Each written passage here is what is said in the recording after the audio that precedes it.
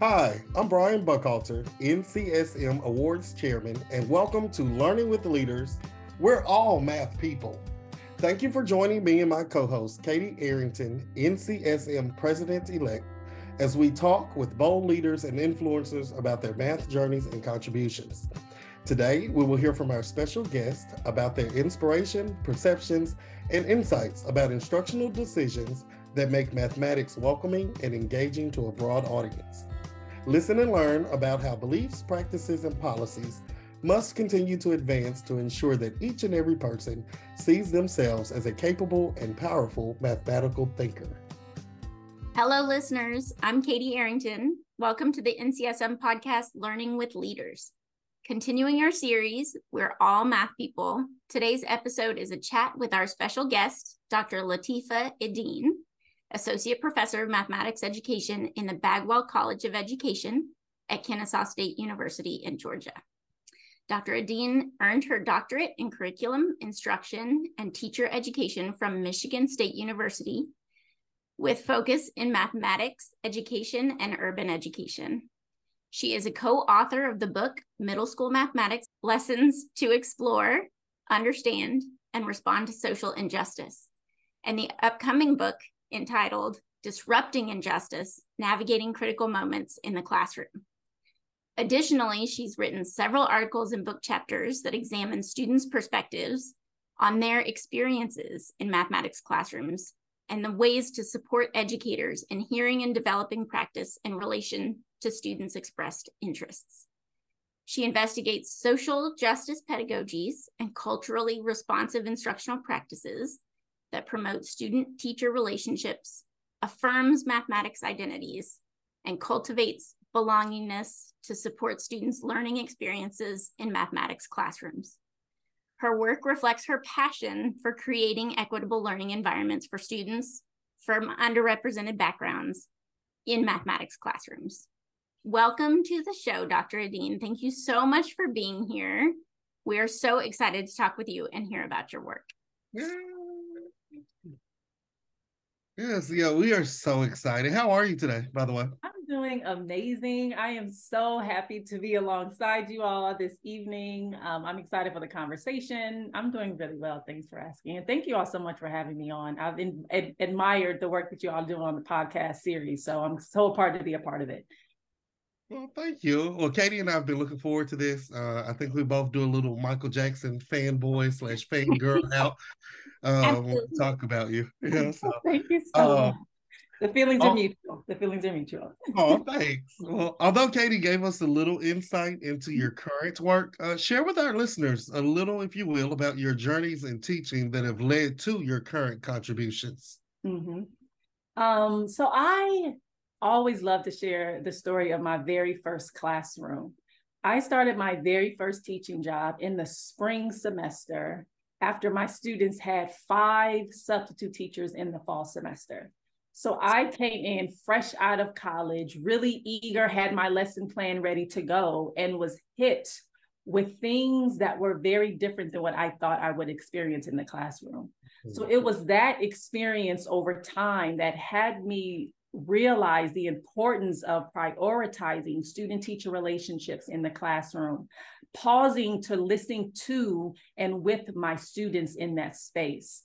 And while that experience was extremely challenging, it was probably the most rewarding professional and personal moments of my life, honestly. It impacts not only how I engage with teachers, but it definitely impacts how I engage with my pre-service teachers in the classroom and every classroom that I work alongside. I stand on the shoulders of giants in this field, from Bob Moses to Dr. Ladson Billings to I'm inspired by Bell Hooks as well. The work that they do, I am honored to be inspired by that work. And it really gives me hope into the idea of what does it really look like to advocate for equitable instruction in the mathematics classroom as it pertains to engaging with communities and empowering students and all those great things. So it is an honor every time I begin to think about this work and do this work. Thank you so much, Dr. Id-Deen. I'm so excited to hear more about your thoughts about this. Mm-hmm. I know you shared some of those with us last year at the annual conference as the 2022 Kay Gilliland Equity Lecture awardee. You gave a resounding presentation on supporting teachers who want to teach for social justice. How was that experience for you? And what do you hope that the attendees took away from your session from last year? That was such a surreal moment for me. Kay's work is just amazing, the ways in which she really supported underrepresented students in mathematics. It was an honor to really receive such a prestigious award. I cannot thank NCSM enough for that, not only opportunity, but that recipient to be that award. I was really inspired by and continue to be inspired by educational leaders and teachers who really want to learn more about what does it look like to teach mathematics for social justice, particularly in today's climate. I think so often, depending on what avenues you're looking at, you see so much resistance, and it's like, okay, what do teachers really want to do? So that space, I'm just reminded of how intriguing and hopeful and curious these teachers are to really learn what does it mean to really teach math for social justice. My hope is that they really walked away with this idea of this work is not easy, it's layered work, and it certainly requires emotional and content support. And that emotional support is not only for the students, but also the teachers and the math leaders who are engaging with these teachers. What does that look like? As well as finding your community, not only within school, but also outside of school, whether it's a resource or a community online. Is really, really important. And as well as, I know it can feel over consuming, but it's also how can I take a piece of this kind of grandiose issue and kind of work it small amounts of the time. So I'm hoping those are a few of the takeaways from the session for sure. Yes. I was there in the session. I got to be a part of that moment. I think you hit on just how timely this guidance is from you. And you really hit on one thing that I really took away from your presentation last year was the boldness that it also takes to lead this type of work and to support our teachers who are looking to teach math for social justice. And I could almost feel this collective sigh of relief in the room as you started to talk, and people started to realize, okay, not only is this doable, but this is a non-negotiable at this point where we are. And you were just so humble with your guidance that, I mean, we soaked it up. I hope you felt the love.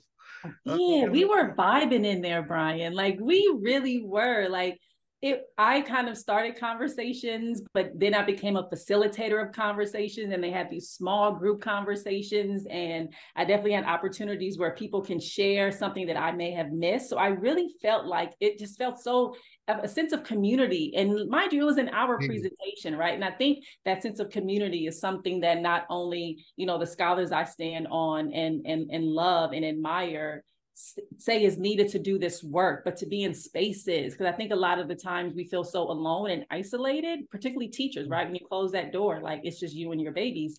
So that space, and as well as other things that NCSM does, provides a sense of community that is so important to call people in, not call people out, right? Because mistakes could possibly be made. So I think that's something that's really, really important for us to really think about how we're supporting us individually to grow as we do this work, because I'm not that much of an expert in this work, right? Like I'm still learning. It's an ongoing journey that's going to take a while. We're all trying to figure this out together. And I think that's when you make the most powerful impact, is when you're not walking on this journey alone. And that's something that I really felt in that room. Listen, pass the offering plate. It's time. I mean, you're preaching there. Call people out, not call people in, not call people out. Like, come on now. Gosh. We're all in with that. All in. Yeah. Well, listen, we are super excited that you are joining us again as a presenter at this year's annual conference in Washington, D.C., October 29th through the 31st. So, having attended last year's conference, what are you looking forward to this year?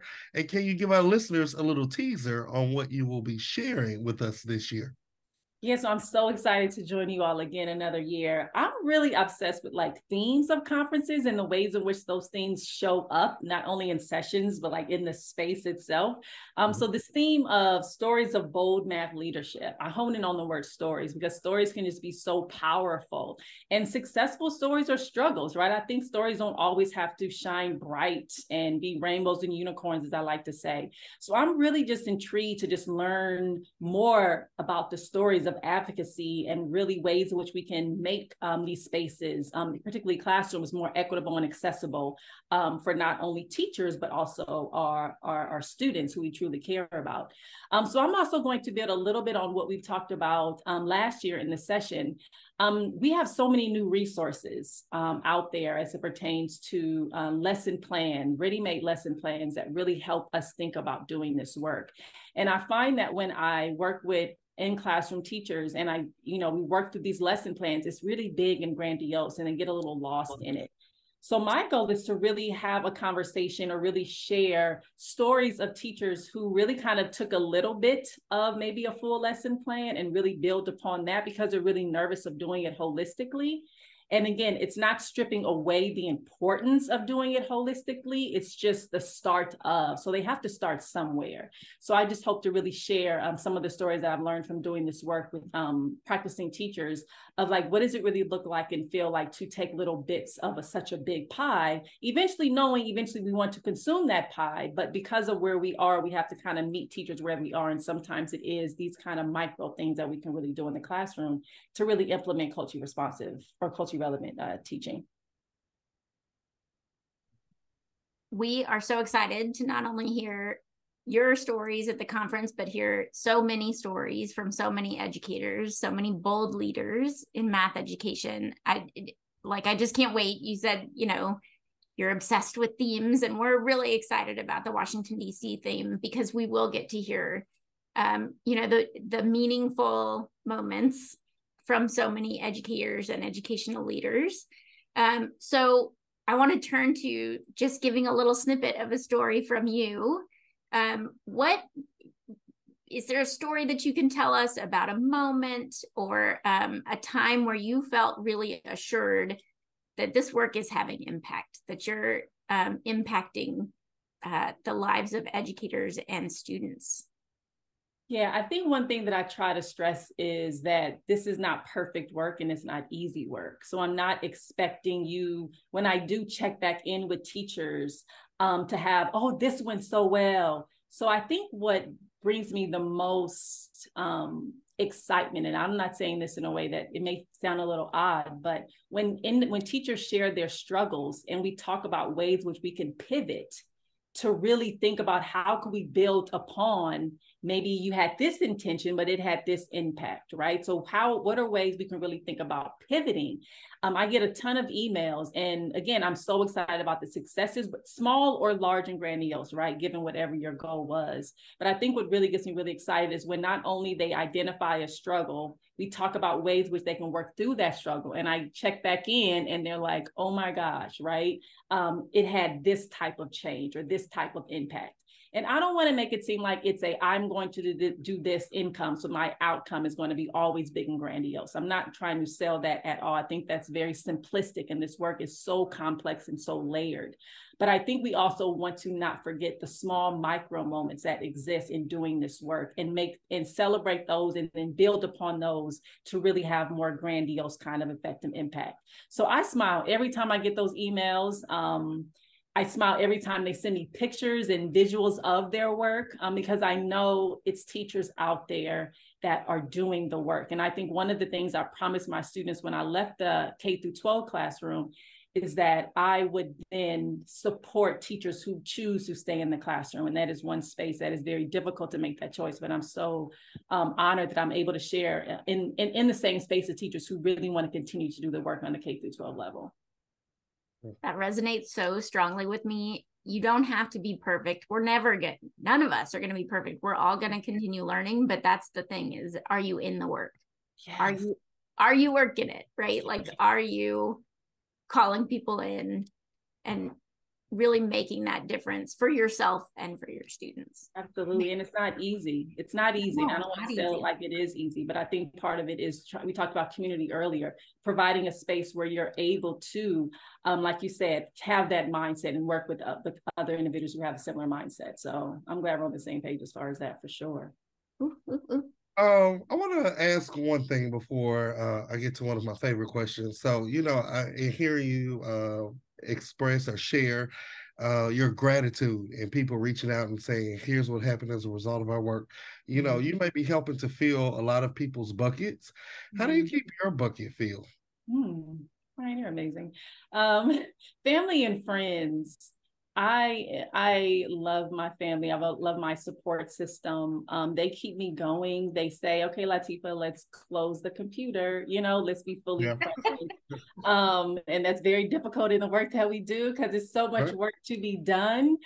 Traveling fills my bucket as well. But I think just really always making sure I'm surrounding myself by those who not only support me, but challenge me, and making sure I really kind of stay. I think when I do step away, I come back so much more refreshed to do more of this work. And I think so often we get so bogged down in trying to handle all the to-do list items. I'm very intentional on who I surround myself with, and they fill my cup. Because as we know, we cannot pour from an empty cup. And that's something that's so, so, so, so important. And I just want to take a moment to just thank those individuals in my life who are impacting me in this way, because they definitely fuel me, as well as the teachers and the students that I know and don't know. But those individuals know exactly who they are, and I just cannot thank them enough. And on behalf of the rest of us, thank you, individuals, for Dr. Id-Deen's cup filled. Right? Because it's a tall cup now. I am 6'1", so it's a tall cup. We're just so blessed to have you in our presence. All right, so I don't even want to ask this question because it means we're getting to the end of our episode. But I have to ask, since our podcast theme for the series is "We are all math people," what would you offer to the person who would say, math just isn't my thing. I'm not a math person. Right. So Danny Martin came up with or developed this math identity, or really kind of spoke to and researched this idea of math identity. And that is the ways in which we see ourselves as knowers and doers of mathematics. And I think a part of cultivating that when I talk with individuals is knowing that mathematics is occurring on micro and macro levels. I think too often people have their own conception of what mathematics is, whether it's algebra or calculus, and they really ignore this idea of, if I'm driving down the street and I see gas for $3.59 and gas for $3.79, which one am I really going to choose? You have a reason for that. So I think part of what I really try to think about, and not only for themselves to think about, but as they're talking with youth, which gas station would make the most sense, right? If we leave at 10 o'clock and our movie starts at 2, what does that even mean? What are some things that I could consider?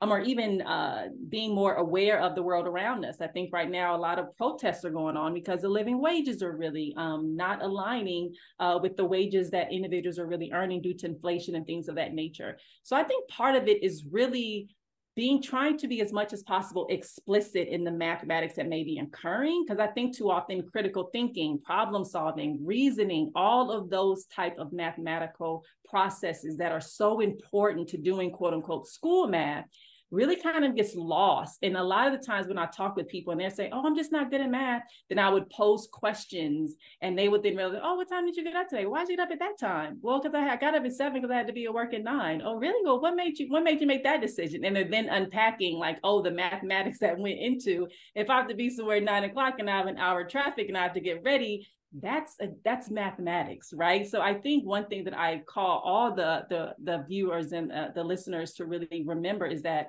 we want to be as explicit as possible in the types of mathematical processes that are going on around us. And I think that brings out the joy and the beauty of mathematics. And I think that's one thing that I hope that the readers really, or the listeners, really take away from them being math people. Yes. Recognize and celebrate all of that math happening every day. Yeah. It's not always calculus and, quadratic formulas and things of that nature. Not to say that's so important in certain fields, but there are other type of processes that I think a lot of us really forget about that we just need that reminder of. Yeah. Absolutely. Well, Dr. Id-Deen, thank you so much for joining us today. I can't tell you how much we enjoyed the time and how much we're looking forward to hearing from you at the conference too. Before we leave, remind us how our listeners can keep up with you and your work. What are good ways for them to get in touch? Right. So Twitter or X, I'm not quite sure what the name is now. So I am on there. Prof_Id-Deen L. You can find me on Facebook, as well as I have a website, loyaleducationalconsulting.com, where you can look at the work that I've been doing, not only with teachers, with school districts and curriculum companies, to really think about how we can make mathematics a more equitable space for our brilliant beings of children that are out there. So again, loyaleducationalconsulting.com is the website you can find me. We'll make sure all of that is in the podcast notes. Perfect. Thank you all so much. Y'all are amazing. I just cannot thank you all enough for this conversation. I look forward to continuing the conversation in DC. So hopefully I see you all there. Absolutely. And you can hear Dr. Id-Deen this year at the annual conference in Washington, DC on Sunday, October 29th at 2:30 in Potomac Salon 1. Make note. We'll be there. We will be there. Put it on your calendars. Thank you so much, Dr. Id-Deen. We look forward to hearing so much more from you. Absolutely. Thank you all so much again for having me, and I look forward to continuing this very important work that we're doing.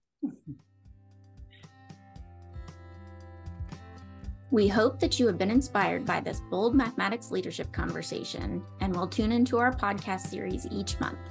If you enjoyed this episode, please share it with others, post about it on social media, or leave a rating and review.